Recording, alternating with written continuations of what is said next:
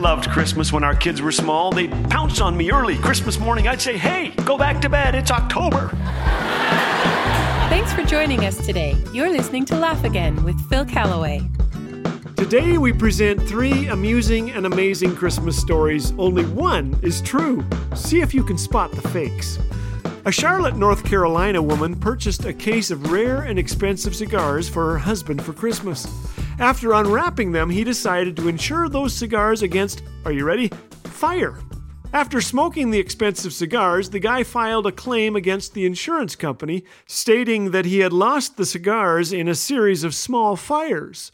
The insurance company refused to pay, but the man won the case. The judge said that since the plaintiff held a policy from the company stating that the cigars were insurable and guaranteed that the cigars would be insured against fire, it was obligated to compensate the insured for his loss.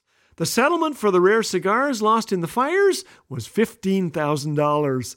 But the last laugh was still to come.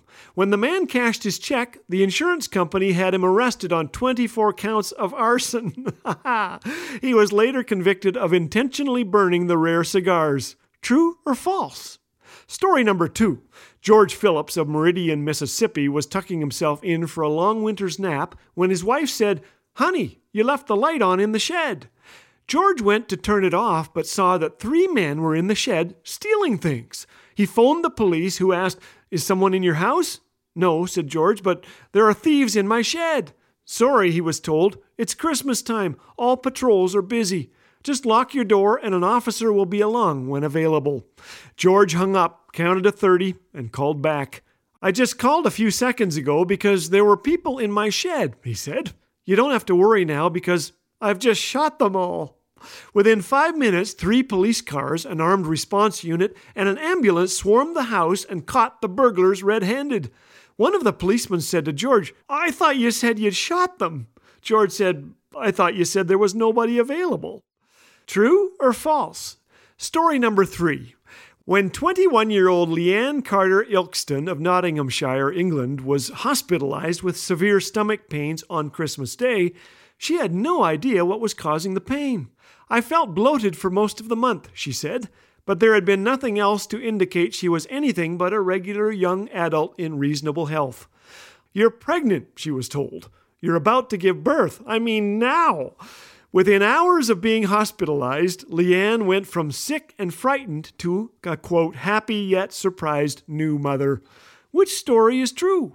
You're right. Story number 3. The first 2 are pretty good urban legends to tell your family this Christmas, but Leanne's story is true. She would later state that she literally had no physical symptoms of pregnancy during the 9 months of carrying her baby. Leanne's baby was born at 8 a.m. Christmas morning, healthy, happy, and according to Leanne, the most surprising and best Christmas present ever. She named the little boy Joseph. He's doing well.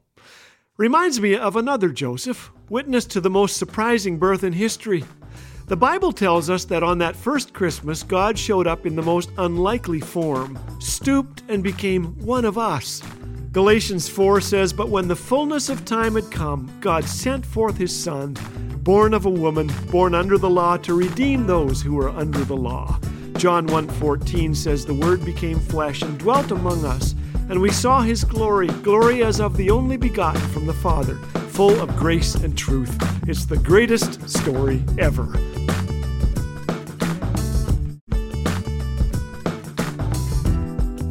Want more laughter and insight, but short on time?